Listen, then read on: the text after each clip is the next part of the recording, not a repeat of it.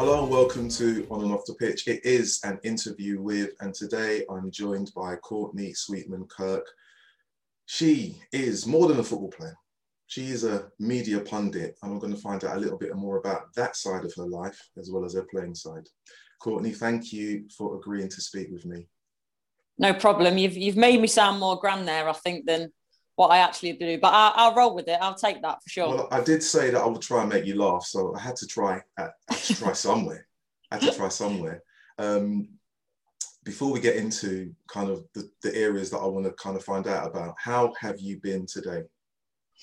I've been good. I say busy, not busy with work. I've been randomly up to a farm, one of my friends' farms, and they've been lambing recently. So I've been feeding little baby lambs, which has been a bit of a departure to my normal day, but needed all the same.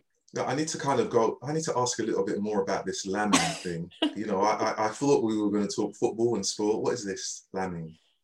Yeah, so there's obviously sort of springtime. It's a busy time, sort of all the lambs being born. And they've got so I live in Leicestershire, and they've got a farm up in Rutland Water, which is a really nice area of Leicestershire, really nice farm as well. So yeah, they've got lambs, pigs, horses, cows, the lot. And I'm a big animal lover. So any time that I get to muck in, I'm quite happy, to be honest. Oh, that's good. The topics that we want to cover today kind of go over four areas: a pundit's life, a footballer's life, how you balance the two, the beginnings of your footballing career, what I call from yesterday to today, and the next steps. Sounds good. Yeah, it sounds daunting, doesn't it? But it's not. It's not. I just titles. Obviously, we're speaking on the day when it's a social media blackout, right? So I want to ask you, you know, from a footballer's point of view, how important is this action for you? I think it's important, but for me, it's very much a start point. This will not change anything as an action on its own, and the wording as well that come out of the big statement as a symbolic gesture, and I think it's just that. And I don't want to take away from that. And whether it be taking the knee or the Black Lives Matter on the shirt or the No Room for Racism on shirts, I wholeheartedly support that. But this needs to be a start, and there needs to be actions behind the gestures. And I hope for me that, and I want to be a part of that going forward, that this is the plan of the start of something bigger. Because whether it be, you know, football, I think football is a microcosm of society. So if we can be the start to this, then great. But there needs to be more done. So whether it's by the social media companies, whether it's legislative measures by the government, at the end of the day, there's two ways for me that there needs to go down. Whether it's racism or discrimination, everything else in between, there needs to be sanctions by whether it be government, by the police, and everyone else in between, and the social media companies. And there also needs to be an education deeper into why, you know, we need to understand why people do this and educate them not to do it in the right way. So it's a great start, but we've got a long way to go. You know, I asked the question, and I'm really glad you said what you said. And I asked you the question as a player, because I know that you have a pundit's hat on, because you've done commentary for Sky Sports. As someone who commentates, is it a different view or is it the same? No, it's definitely the same. As a person, as a player, as a pundit, I think I'm very honest with my punditry, but I think sometimes you do sit there and you think, if I say this and this player maybe gets targeted or people agree with my opinion, are they then going to go and abuse them on social media? So I would never say I'm not honest with what I say, but I do think that's a worry in the back of my head. I don't worry too much about me. In terms of if I say something, that the trolls will come on Twitter. I think my first and foremost is if I say something about this player will it impact on them, which is a sad world that we live in, because you never want anyone to be abused for anything, whether it's their gender, whether it's their ethnicity, and anything else in between. So I think with every hat on, I would say I'm very similar in my viewpoint. Well, we've definitely kind of gone into the pundit's life and how you balance the football. Because I've thought to myself, when I saw what you did, I thought, okay, today is a really pivotal day. For someone who does both, you have a different mindset. The questions that I had for you, and you kind of touched on it already, is are you mindful about when you're passing judgment on football players in terms of their positional awareness, their errors in front of goal, the passes that they should have made? And you've hinted at that already.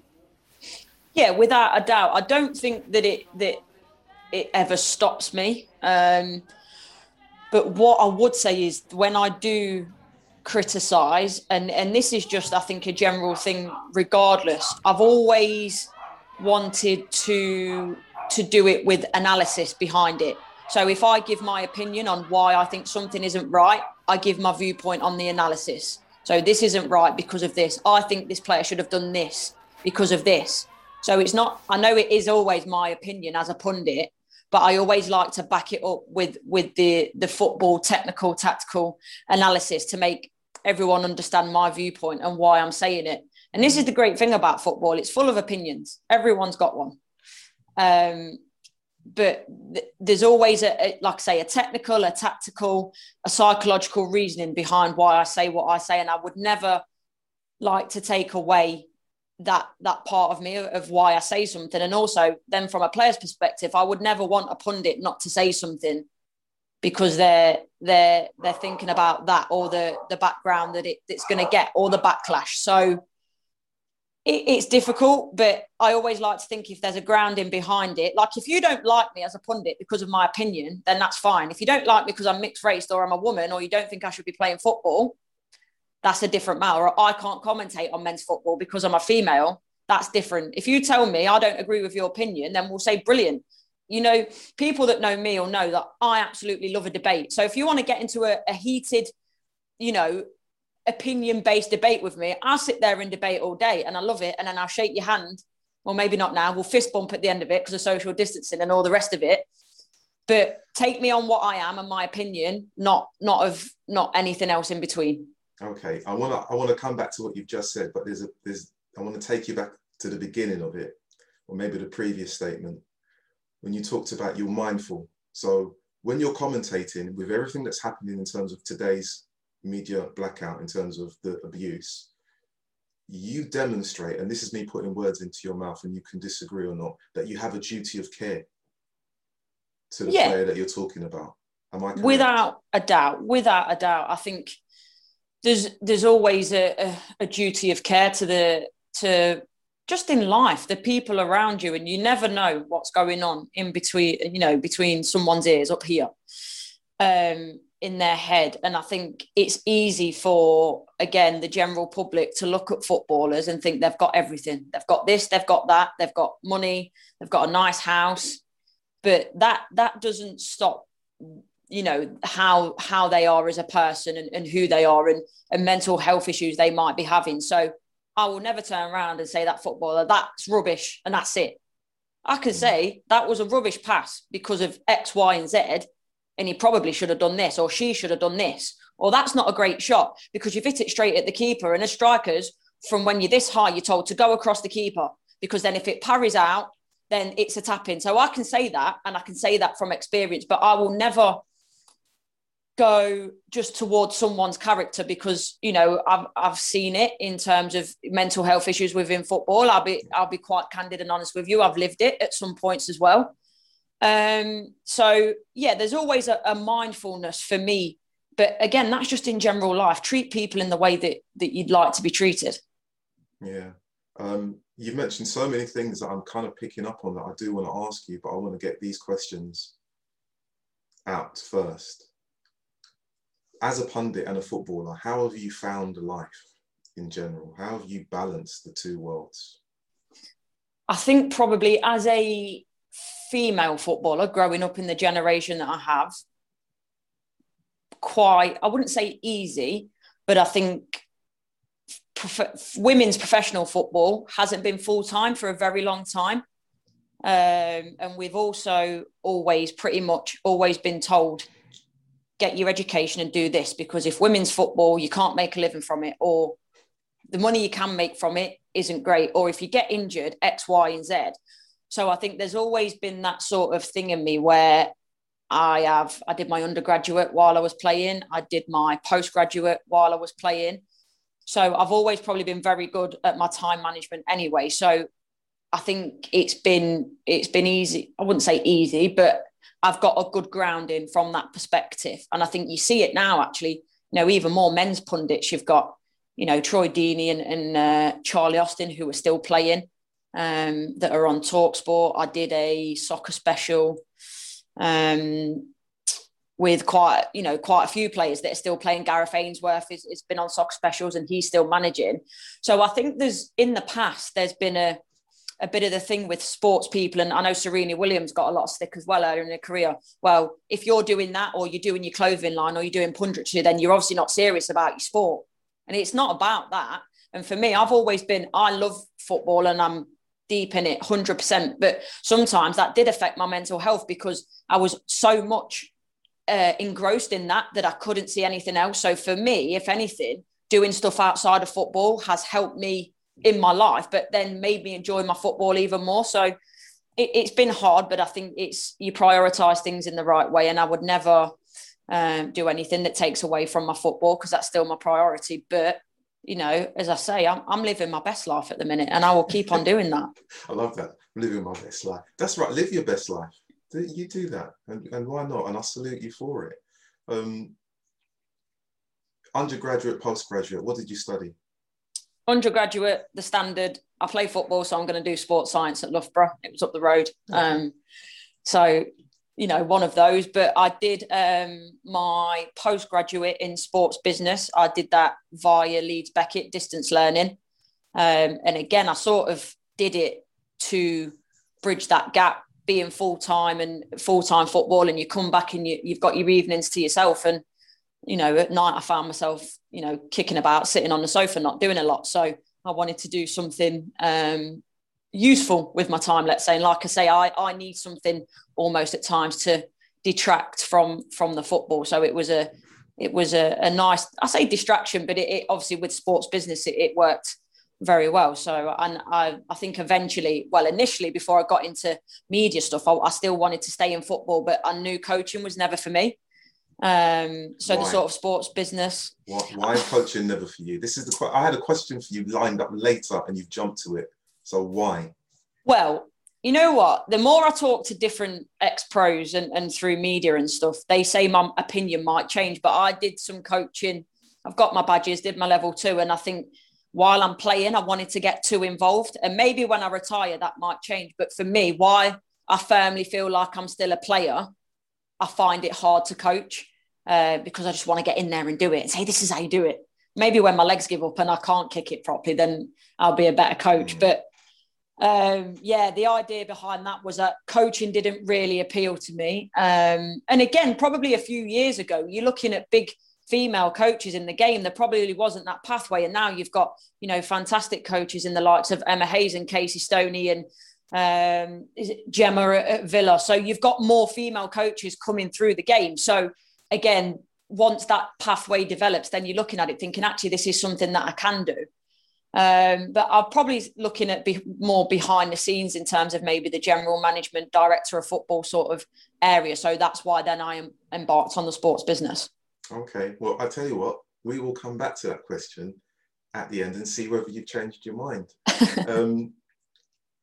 Obviously, you are doing the punditry. You said something about, I don't know if I caught it right, and you said you couldn't comment on men's football, but I'm sure I heard you doing co-commentary on men's football. I'm sure. Yeah, so I do a lot of men's football. I think sometimes that's it was more me talking about some of the comments that you tend to get as, why is a female commentating on men's football? And it's like, well, they've never seen you play, really. If they've seen you play, they'd know. I'd like to think so, but I like to be taken for my merits. And I think throughout my life, I'd like to say I'm a grafter. So if I do anything, I don't want to be there because I'm Courtney Sweetman-Kirk and I've played for X, Y, and Z. And, you know, that, let's not lie, that gets you through the door. It does. And I'm not going to tell you any different. But when I get there, I want to be there and I want to be good at what I do. So it's not just a case of you go on air or you go on radio and that's it. I like to do my prep. I like to look into it. Again, it's because I love the game. So it's not easy, but it is easy because when you study something you're interested in, you enjoy it. So yeah, I do both a good mix of men's and women's football. I do talk sport co-commentary. I do the sort of Sky and the soccer specials for them. So again, it's 11 v 11 at the end of the day. It's 22 men, women, people on a pitch, and that doesn't really change. Yeah, there's slightly different styles between both games, and let's not get away from it. Men are anatomically very different to women, so they are faster and stronger. But I think, and this goes, this is probably another tangent entirely, but I think people that sometimes don't appreciate women's football are so content on comparing it to men's, where if you take it on its own merit, it's a fantastic game. It is. I'm a true advocate of it, obviously. That's why I'm being fortunate enough to speak to you. But it is a very different thing. You mention, obviously, you talk about the commentary. You commentated on a Sheffield United game, the men's team. Yeah. How did that? Did you get any abuse for that? No, actually. I was quite fortunate. I think, being within the club, it was actually the game they got relegated, which was against Wolves, which was really sad. I think, the club, we train at the academy and we've not had, this year it's very, very different because of the COVID bubbles and everything. But the girls, that tell me from last season that were there, they've normally a lot to do with, the guys and, say hello. And I know Chris Wilder and Carla Ward at the time, they spoke, and I'm sure Chris and Redders, the gaffer, spoke quite a lot. So, it is what it is. That's football. Unfortunately, they're in this position again.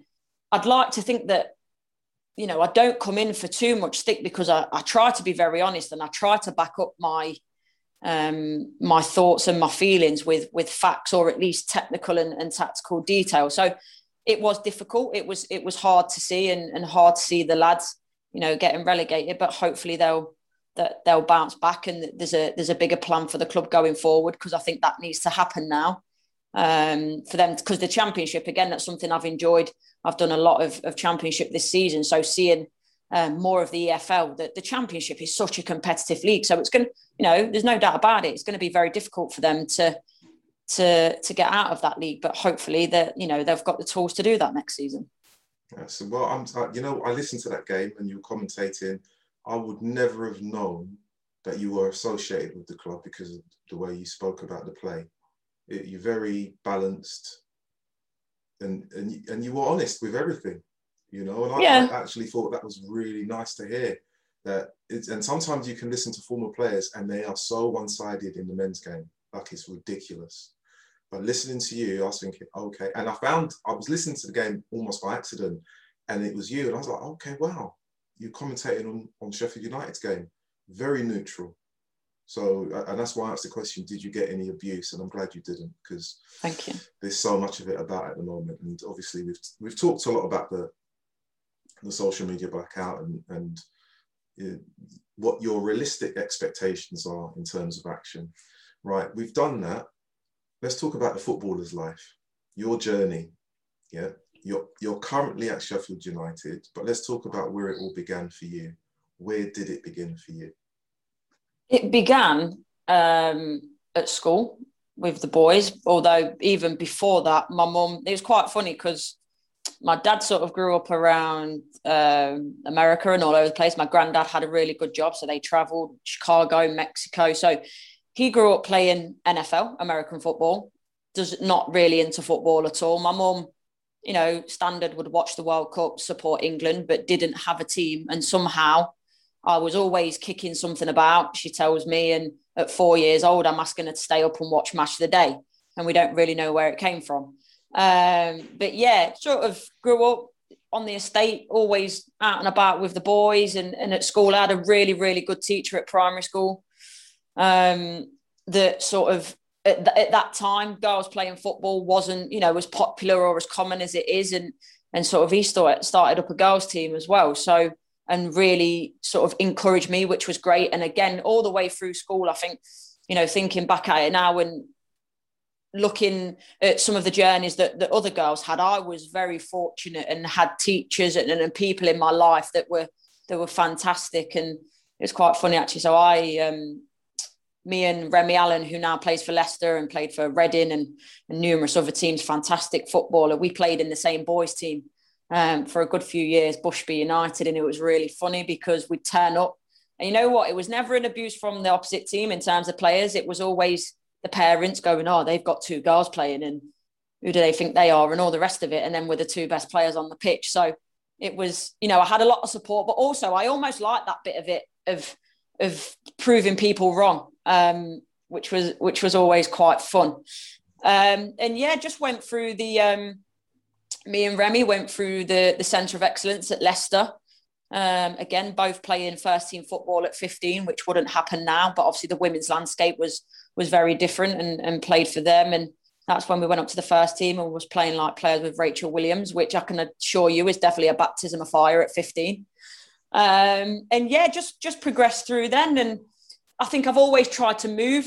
I had a few different moves. I've been lucky enough to play for sort of, started off at Leicester, went to Coventry, then I believe it was Notts County, / Lincoln, Donny Bells, Everton, Liverpool. And I've always tried to move to better my career. And I think I've always done that. And it's something that I look back at now. And I've tried to be very true to myself in that sense, and just very, you know, grateful for what the game's given me. Played up to under 23 level for England, Team GB, gold medal, university games. So yeah, like football's took me all over the world, and it's you know, kept me out of trouble as well. Like I say, I grew up on the estate where you know, a lot of people were getting into a lot of trouble, I suppose, but football was, you know, it was always, that's the girl that plays football, and don't mess about with her. And I say, when you play football with normally 10, 20 other lads, you've got 10, 20 other lads that, you know, are quite fond of you. So you don't get yourself into too much trouble, which is nice. But yeah, football's given me a lot of things. And, you know, I like to try and, you know, give back to football in that sense as well. So, you know, obviously you've kind of given me a really quick journey of where you were. Notts County, Donny Bells. You were there for 2 years, right? It seems like anyone has played for Doncaster Bells. It's like, yeah, you're not really a player unless you played for them. So yeah, Donny Bells, obviously, it was you know, you look at that team we had at the time: Beth England, Millie Bright, Victoria Williams, like Sue Smith, Leandra Little, like an absolutely ridiculous team. And yeah, definitely some of my best memories in football. Without a doubt, it's funny actually. I was talking to Leandra yesterday at training, and we were talking about one of our presentation nights. And to be honest, I can't divulge too much information because it was a good night. Let's put it that way. But yeah, you just look back at it, and you know, played with some fantastic players, some great managers, and it was it's a shame that, you know, they're probably sort of a dynasty within women's football, and it's a shame that they can't be within the, you know, the Championship and the WSL, and, you know, but that's the powers that be. The game has to move on. But yeah, two years of fantastic memories. That's good. So, I mean, obviously you really smiled when you mentioned that period in time. Your favourite memories throughout all of your playing day times, Everton, Liverpool, where you are now, where would your favourite memories be based? It's difficult. I think I've been so privileged. I've got so many. I think for me, representing my country was always a massive thing. So to do that at every level up to 23s, and as I say, the Team GB gold medal definitely stands out. Again, you're looking at the squad we had full of internationals, you know, Fran Kirby and Mary Earps was in goal again. Victoria Williams was there, and she's at Brighton now. So throughout the team, just an absolutely fantastic team. Dan Carter as well.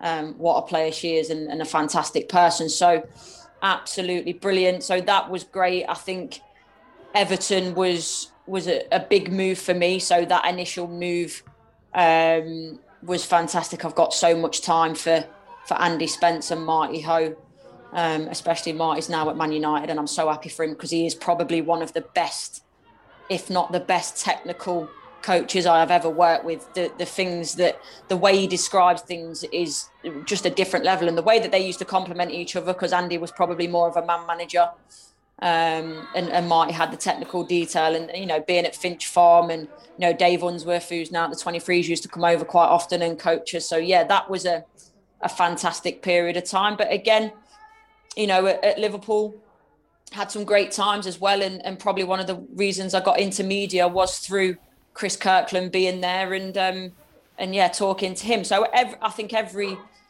period of time in your life, there's memories to take, good and bad, but there's the bad, really, you don't think about when you've had as many good memories as I have. So I'm very lucky in that respect.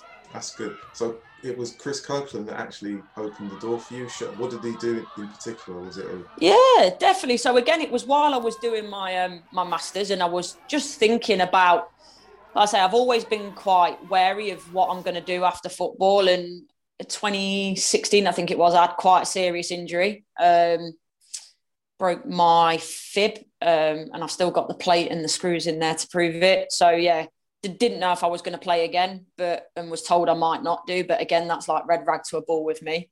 So that was, I will play and I will prove you wrong. But yeah, so I was always quite wary that you're only an injury away, from not playing. So I know we did a bit of media stuff, and I said, Chris, look, have you got anyone I can talk to? And just more of it was just to sound things out, really. And it was more a thought of Alex Scott was doing very well at the time, and still does. And maybe just thinking, right, what can I do? Who can I talk to? What sort of things can I do now to maybe going down that avenue later? And he just said, you know what? He's a Leicester boy as well. He said, let me speak to my sort of media agent. AD, he's based in Leicester as well.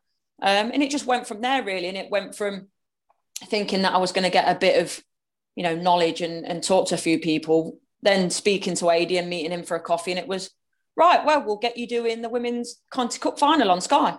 And I was like, wow, okay. And yeah, that was sort of the March just before lockdown. And yeah, it's just sort of spiraled. And again, I make myself laugh because I always feel like someone's going to pick me up at any minute and go, yeah, you've had your fun now. You've been blagging it for the last year. Off you go, you've had your fun. So yeah, it was just one of them. I fell into it, but I'm very grateful that I did. And as I say, I'm living my best life, and I will do it until someone tells me otherwise. That's great. I want to ask you a bit about obviously your prep for your commentary. How long does it take to prep? It depends on the team. So if it's a team, for example, that I've covered quite a lot this season, then I will already have, because I'll obviously write a lot down, and screenshot stuff on my phone and have stuff on my iPad. So what now I try to do is build up a bit of a database. So every time I do something for a team, then I'll get to where I am. If it's a new team, or someone maybe, because I do all the way from Women's Premier League all the way down to League Two. So it's completely dependent. I think at the start I was obviously like, not that I'm not fastidious now, but I probably overthought it to an extent, and I'd probably spend like a full day on it. Whereas now, if I give myself a good couple of hours, I would say I'm quite good on that. But then that's just maybe just the writing stuff down and looking, and I save the EFL Quest shows and Match of the Days and look through footage. So I like to do enough. I don't like to go into it cold. I'd never do that. But yeah, I think the less that I know the team, obviously, the more prep I do.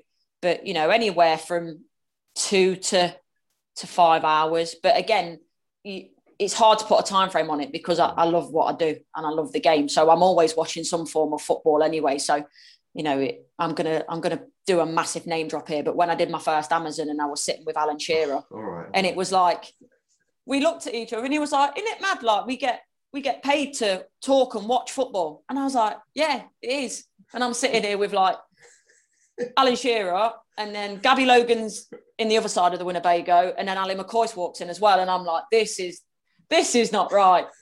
So yeah, it's it's not work, is it? Let's be honest. Do you get ribbed by your teammates when you come in and go, oh, here she is? Massive time, right? So they used to call me just Sky Sports. But then when I did Amazon, they got from the Amazon Prime and knew that I love Transformers. So now they call me Optimus, as in Optimus Prime. So that's my current nickname at the minute. And yeah, even the gaffer's like on with it as well, because the gaffer does a bit of talk sport, but even he'll get involved now. So, but yeah, all in good fun. I mean, if you're not getting the mick taken out of you by the teammates, then they don't really like you. So it's definitely better to have the mick taken out of you than not in this environment. Of all of the things to be teased, Transformers. Seriously? Yeah. Seriously? Obsessed. Transformers and sort of Marvel. Avengers, especially Iron Man. We can talk about Marvel, but the Transformers thing, you need words. Seriously, when we finish, we can have a conversation. We can have that chat later. We can have that chat. All right, you talk a lot about, obviously, the punditry. You went from Everton to Liverpool, which I thought was interesting. Yeah, it's interesting move. No tension there. How did you do that under the cover of darkness? Or what happened? I tried to, but I think you can't make that move in the quiet. Many have tried, and I think 100% have failed. So it was, it was an interesting one, actually. It's funny because I look back at it now and I wouldn't change anything in my career. I honestly wouldn't, because, like I say, if I'd never gone to Liverpool, I never would be doing what I'm doing now and met Chris probably. So, I'll be honest, like I loved my year there at Everton, but I think mentally I wasn't in a fantastic place, as I've alluded to a bit earlier. And I probably, and I had this, I hope he doesn't mind me saying, I mean, I won't go into the ins and outs of it, but later on I had this conversation with Andy Spence, and I probably put more weight on my mental health and contributed it to Everton more than actually it wasn't that. It was just the place I was in. And I think the move, in all fairness, it did do me good. But yeah, probably later on, looking at it, it wasn't just Everton. It wasn't at all. I've really enjoyed my time there. But I think in hindsight, then you're looking at it, Andy then left. I think it was just before Christmas that season. And a big reason I was there was because of him.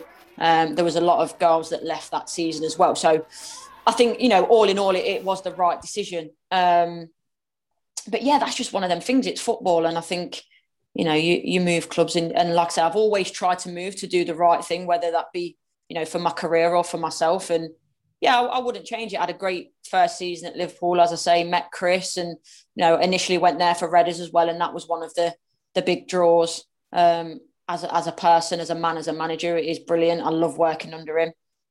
Even if he does give me some stick from time to time. But yeah, and again, it was just unfortunate. It's one of them things that didn't quite work out for him. So, it is what it is in that sense. And I think, with football, especially in the women's game, you can't get too precious because you're on, 2-3 year contracts max. So I think, compared to the men's game, there is a lot more movement, and you've got to, I think when you say go where the money is, it sounds a bit crass, but it's different to the men's, where you've got to go where the money is because that's where you earn a living. Whereas men, they might go for another club to go from 100 grand a week to 150, where we're going just to earn a basic living. Mental health, you mentioned. You said you said you didn't want to blame the club, or you did initially, but it wasn't right. Who do you speak to when you're in that period of time? Where do you go for support? Friends or family. To be fair, the club at Everton had a really good mental health support in terms of a psychologist, sort of chaplain dual role. I think for me, I didn't, and I'm annoyed that I didn't sooner, because when I was, getting better, I was better because I was speaking about my feelings. And I think to me, it was nothing to do with football, really. It was the fact that I think when you're a footballer, from the outside especially, and this is whether it's men's or women's, and I think men get a lot more stick because they earn a lot more money. But I think, like I say, you look from where that I came from and you almost don't want to moan or don't want to say how you feel, because it's like, You're living the dream. You're playing football. You're getting paid to play football. Some people are killed to be in your position. But when you're not feeling great within yourself, you think, well, I shouldn't be feeling like this. So I'm not going to say anything, because people are just going to think that, like, you shouldn't be feeling like that because you're a footballer and you've got the best life in the world, which I do. I do now, and I sort of did at the time. But mental health doesn't discriminate against, who you are, your job, what you're doing at the time. And I think I just got in a bit of a rut of not doing the things that, protect my mental health, whether that's, it was different. I think moving to Liverpool was quite a big thing for me. Not necessarily being away from home, because I'm not because I'd lived away from home before, but it was definitely a lot longer, and that, like, my routine was very, very different, which was fine. But again, those little things about protecting your mental health, like going out for a coffee with your mates, and, exercise is a strange one, because, you do that within the game, but even it's just daft things like going out for a walk, or, keeping yourself on top of that. And I stopped doing those things for whatever reason, and I had to sort of figure out why that was. And thankfully I wasn't in a massively too bad place, and I got there in the end. But it's just, I think it's just being honest. I spent so long going, well, you shouldn't be feeling like this. Well, the fact is you are, and a lot of people do. And the sooner that you confront that, the better. So yeah, I think, anyone that's having mental health problems, I urge them to speak out, because the longer you let it fester, the worse it gets. And obviously you found someone to speak to, as you said. Do you know what brought that on for you, that time, that period of where you were emotionally, and I'm going to use this word, isolated? And it might not be accurate, and I think you do. No, I know what you mean, because you're not, from the outside, you've got, teammates, friends, everything else, family in between. But I think at some points you isolate yourself, or isolate at least that part of yourself. It was funny, actually. I was in Mexico, and I remember just feeling so content and happy. And I just thought I was dreading going home. And I just remember thinking, I can't go back to that. I can't go home and feel like that again. And that was sort of when I'd made that decision. So, yeah, I'd like to say, having that feeling of contentness, and I've always loved my football, and always will. So the thought of going back to football and sort of dreading it, but it was weird, because on the pitch and training, I'd be fine and I'd love it and I've looked forward to it. But as soon as it stopped, I was like, I don't want to go in tomorrow. For like no particular reason. It's hard for me to explain now, actually. But yeah, I think being so content and in that place, and feeling so happy, and knowing that I wasn't feeling like that at home, made me feel like, right, I need to change, and I need to speak about this, because it's just going to get worse and worse. So yeah, I'm lucky to have, good people around me. I didn't use anything through the PFA or anything like that, but I know they have numbers you can call. Like I say, I wouldn't say I was in a massively dark place, but like I say, I think you have to be proactively look after your mental health as much as you do your physical health. And again, I think that's another thing for sports people, especially because, if you feel a bit of a niggle, you go and see a physio. But sometimes if you feel a bit of a niggle mentally, you don't think about it, or you put it to the back of your mind, where now I think I'm so proactive in what I do mentally that, like I say, I protect those niggles and take it as seriously as, as my body, as my nutrition, as my training. And I think that's so important. I have to say thank you for sharing, because it's never easy to kind of talk about things that trouble someone in their past, and where you question yourself in terms of not sure why the emotion was there, or where the emotion was specifically directed towards, and you hold it. And I'm glad you were able to kind of help yourself in a sense, but also you have individuals around you that's really important. So I'm glad that you have shared that with me, and you are somewhere, well, safe mentally, which is good. Playing for Sheffield, obviously, you're a Leicester-born person. You must feel a little bit aggrieved that they're in the WSL, your hometown club. No, not aggrieved. That was a joke. Very happy. Maybe slightly aggrieved. Not really. No. I sort of know the Morgans very well. I think Jonathan used to coach me way back when. I think it's got to be the best part of 16 years ago. So I'll spare both our blushes with that in terms of ages. But yeah, know Rowan very well. Played with Holly. Obviously, Jay's the general manager, so very happy for them. And, as it should be, they should have been under the banner of the men's club a very long time ago. So I'm glad that, that they've got to that point. But, all credit to them. They will celebrate on Sunday, I'm sure, at the King Power, which has been nice. I think, last time I played there was 10 years ago with that shirt on, which was nice with a captain's armband. But no, I hope they enjoy it. And yeah, it's a big thing for Leicester, of course. I think you've seen with, the men's side, women winning the Premier League, how big that was for the city. We've got a very, very loyal fan base, and hopefully that translates when we can get people back in stadiums. That translates over to the women's side as well. That's good. If you ever got the chance, I'm not pushing you for a move, just make that clear. Just make it clear for those listening. If you ever had the opportunity to go and play for them again, would you take that up?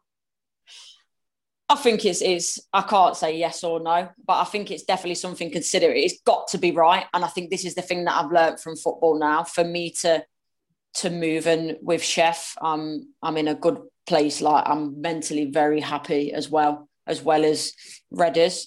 But, this is a conversation that I've always had with Redders and the club, is that I want to be playing at the highest level. And if I ever got that chance to be at the highest level in a WSL again, then I think it's something that I've had to consider, whether that be Leicester or anywhere else. But yeah, of course, the kid inside me that put that shirt on for the last time 10 years ago would love to do it again at some point in some capacity. So you never know what the future holds. You never know. Fingers crossed. I saw you for the first time play live when you Sheffield United visited Crystal Palace. And I was standing on the side, and I didn't realise how good Sheffield were, because you watch it on the FA Player, because the camera angle's not great. Yeah, that one camera angle doesn't do anyone any justice. It's like someone's mobile phone. It's like, come on, FA, please. And then I saw, obviously, you guys in the flesh, and I just couldn't believe how good the team was and how good you were. So obviously I'm speaking to you now, and how, we're speaking to one another, it's kind of by fluke. And I left that game thinking, oh my gosh, Sheffield United are so good. They should be in the WSL, Courtney Smith. And you were on the side. I could hear you talking throughout the game. And, you use your choice word here and there. Yeah, once I cross that white line, I've got a bit of a potty mouth, I'm not going to lie. So that's why I tell Mum to listen to it with the volume down, so she doesn't tell me off. Well, obviously, that's fine. But, I have, as a football fan of the women's game, looked at the WSL and thought, there needs to be more competitive teams in that league. It's too many, not enough teams. And some of us have said, when I say us, other fans have said, Sheffield United need to be there. Durham need to be there. Obviously, comes from who else is at the top there? Liverpool was there. It's been a very competitive season this season. If the opportunity came about and the FA said we're going to change the WSL and we're going to promote 5 teams or 4 teams, what would that mean for you and Sheffield? If that, it's a hypothetical. Yeah, it's a big hypothetical, because I know Sheffield United. I'm guessing, you might correct me, that you're part-time at the moment. You're part-time. We are. What would that mean for you? Would you have to make a decision and say, I don't want to do it because you're making me full-time because I've got work elsewhere and I won't earn enough? Or would you? I think it very much depends. I think if that was to happen, I think every club in the WSL, well, I think it from the licensing rules anyway, has to be full time. So then it is obviously the burden then is on the club in whether how much they want to invest. I think for me, as I've just said, you're a long time retired. So if I got the chance to be full time again, I would grab it with both hands without a doubt if it felt right. And I think still, like I say, you see in men's players being able to fit it in. And I'd like to think I'd be able to do that and do what probably wouldn't do as much media, but I'd be able to do full-time football and the media side of it as well. And I think I totally agree. The championship has been so competitive, and I think you see it in terms of at the bottom of the WSL as well, how competitive that is. And for me, the top 4 teams in our league and the top 4 teams in the WSL, there's not a lot between them. And I think to give a better product, to go more on the business side of it and say it like that, I don't like that sort of business speak, but to give a better product, open it up to more people, especially with the Sky deal coming in, I think that league does need more teams. So yeah, you never know. Stranger things in women's football have definitely happened. Well, I have to say, as a fan, and I've spoken to other fans, we have been talking about this for months, that the WSL needs to be a bigger league. And there are fixtures that kind of, you look at it and you think, oh, Arsenal will win. Oh, City will win. You kind of roll your eyes because you just know what's coming. And I've watched enough of the Championship this season. Being able to go to Crystal Palace and London City Lionesses, I've seen so many different teams. I tried to get to both the grounds and see. So I've watched it, and I've seen Durham, and I'm like thinking, they're WSL teams. They're WSL teams. But then there's the finance aspect, which is why I posed the question about part-time, full-time. So this is the thing, and I know you have 2 roles: football player, Sky Sports commentator. The deal, right? It's come out 75%, 25%. As a fan, I look at it and think it could be a different way. I think as a fan, I say it could be 60-40. Yeah. As a player, and I'm going to pose the question to you as 2 separate individuals. As a player, is it a great deal? As a pundit, is it a great deal? It's difficult because I could be very wrong with this, but from what I know, they're only showing WSL games, not Championship games. So if I've got like my pundit / sports business hat on, you have to look at it as who's going to earn you the most money. Yeah. The WSL. Yeah. That's you'd think is the better product,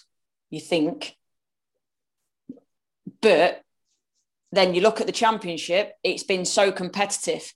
And if anything, I think at times, and especially with you look at the top 4 and how close it's been in those games, and not just that, you've got, London City have maybe didn't start very well, but then they beat Leicester 4-1 at their place. 4-1. Yeah. And you've got so many different results. Bees at the weekend beat Blackburn. So there's more of those random results in the Championship than there is in the WSL. So for me, it is probably more exciting.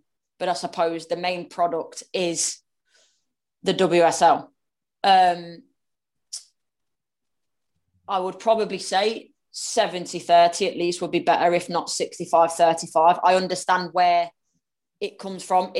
But for me, the bigger question for this and for women's football to move forward, so we've just had Leyton Orient pull the funding for the women, yeah? Great.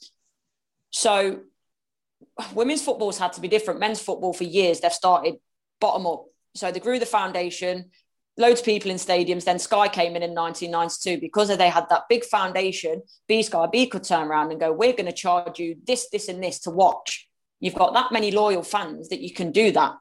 Whereas the women's game, and it's the way it's had to be, and we can talk about being banned for 50 years and we can go that far back, but we've had to concentrate on the elite product of the WSL and the Championship, but then the foundations have struggled.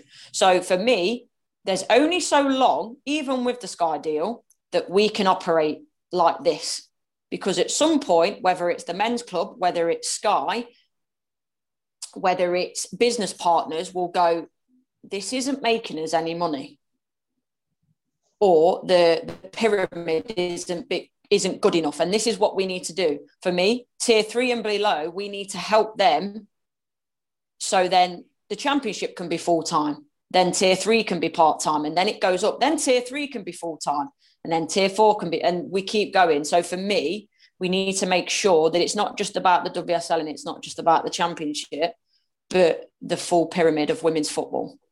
Yeah, well, you've kind of answered the question that I've been putting to my friends for a few weeks, months now. WSL needs to increase in size, funding split in terms of the deal. As you said, 65-35. Yeah, I get that. Still needs to be. And if you take the top 4 teams from the championship up to the WSL, tier 3 top teams from there, and then you kind of grow. Well, not the. I don't like the product, but you know what I mean. Yeah. The base. Yeah. So I just wanted to know what your take was on that. So I'm glad you've actually, because it's difficult when you're actually working. You're working for the broadcaster and you're a player, so you have to. You're looking at it from the professional's point of view in terms of business, but also you go in and you've got to play the game. Yeah, you've got to have a different outlook. Yeah, and you've got to, you're probably looking at it from Sky's perspective. They're going to want to show the games that they think will draw the most attention and viewers. So, and you know what? Sky, they're putting a lot of money into it. And the big thing that I like about it is it's not going to just be one random camera. They're going to do it properly. They're going to put the same attention to it as they would any other game. So hopefully that will help our game. But for me, the long-term sustainability of the game still very much worries me. Okay, well, thank you for sharing that. And I'm glad that it worries you, because it's definitely worrying fans. We're on to the final stretch for, next steps. I looked on Sheffield United's page. There was a quote from you. And it says that, "I think throughout my career, I've been a leader and I thrived off that even when I was younger. It's something that I do at every club. I like to bring that as a part of who I am." Now, I get that from you, just talking to you now, in terms of as a player, your view on the leagues, what you think the sustainability is for the game, and as your punditry of, listen, I think to myself, you are a leader. A lot of people talk about role models in football. So you've categorized yourself as a leader, but are you a leader stroke role model, or are you just a leader? I think maybe other people have said this, that I'm potentially a role model. I don't see myself as a role model, if that makes sense. Maybe that's just the sort of me, because again, I'll just see myself as the little kid on the estate kicking the ball around and enjoying my life. So, but no, I think it's important that you need to understand when you're in, you've got certain attention on you, in whether it's the media or social media in clubs, that you've got a bit of a responsibility to conduct yourself in a certain way. And look, footballers aren't angels. We're just normal people. We're human beings, but we have been given a platform that, in my opinion, should use. And one of the things I always say is you should leave the world in a better place than what you found it. And it's the same with women's football. I think, especially this generation that have gone from paying subs and paying to play to now being paid to play football, we have to leave it in another elevated place for the next generation. And I think for me, the more I look into it and think about it, you've got, obviously, as I say, Alex is doing so well with her punditry. Sue Smith was one of the trailblazers. So, they've been fantastic role models for me in that sense as a footballer. In the women's game, recently retired Farrah Williams, my idol within women's football. So, yeah, leader first, role model by default, I would say. But I do sort of try and take that seriously and conduct myself in the right way, I would say. You do. Again, another hypothetical. If you were in charge of the FA in some capacity, if you could name or change at least 2 things, what would you do to improve the game? I think the diversity at the top, within the whole of the FA, needs to change. I know there was something they brought out a few months ago, wasn't it? The diversity code. But in terms of I think this is another one I'm going to steal from Alex Scott. If you can't see it, you can't be it. And I think that's great within, you know, we've got a lot of diversity within players in the men's game. Within the women's game, actually, not so much in terms of ethnic diversity. But going forward, within boards, we need to see people of all different genders and races, because it's easy to have it on ground level. But I think we now need to elevate that and the people that are making decisions. So I think that's very important, the diversity within the higher echelons of the FA. And secondly, this might be quite controversial, but this is something for my dissertation that I spoke to Kelly Simmons about and going forward. And I think the FA need to let go of the WSL. I think for me, it needs to be independent at some point. And that's not a slight on the FA at all, because they have done a fantastic job with it. But for me, they have their priority at the end of the day is participation in the England squads. And I think for the women's football to really go to the next level, it needs to go to an independent body, whether that be the Premier League. I don't know. I've had this sort of discussion. Would the Premier League just focus more on the men anyway? Would it need to be someone entirely independent? And like I say, that's not anything against the FA to where they've grown the game. But for me, there's a conflict of interest there in terms of the way it's run. And like I say, when I had that conversation with Kelly, like I said, she said at the end of the day, running elite leagues historically isn't what we do. We do participation in the England squads and stuff like that. So that's the two things that I would change. You know what? I wasn't expecting that. You really jumped. When you said it might be controversial, I thought, yeah, yeah. Last question, because I've really enjoyed this. I actually want to speak to you again at some point. I hope that's possible. Yeah, really, of course. Do. As a striker, you're a striker. What is your best footballing quality? Oh, I would say I'm a nuisance, and in the best possible way. I don't give defenders a minute. I think my obviously out of possession is just as strong and as important as my in possession. Obviously, I think I'm my record would say I'm a decent finisher. But yeah, I think the best thing is I'm just a nuisance, and I don't give defenders rest, and I make them make mistakes, and I make my own luck. Secondly, a close second, I would say being in the right place at the right time. And I think a lot of people think that's luck, not just in terms of me, but with strikers. But it's not easy to be in the right place at the right time. You know what? A great way to end as a striker, being in the right place at the right time. That's where you've been. That's where you are. And actually, you being a part of Sky Sports team and being a pundit is the right place at the right time. Visibility, we need to hear your voice and your story. I think, apart from just speaking to me, it needs to be heard by many, many more people. You need to make sure that you get your book out. Is your book coming out? Yeah, maybe give that 5 or so years. Let me cram some more life in yet before I start writing. There are people out there who have written books and they haven't even lived. So you need to start penning it now. I need to go on a reality TV show to get a book deal, maybe. Thank you, Courtney, very much for spending your time and sharing your journey with me today. Thank you very much. It was a pleasure. Thank you. Okay, that's it for this one. This was an interview with Courtney Sweetman-Kirk. I'm Rodney Cyrus, and I'll see you all again very soon. Bye for now.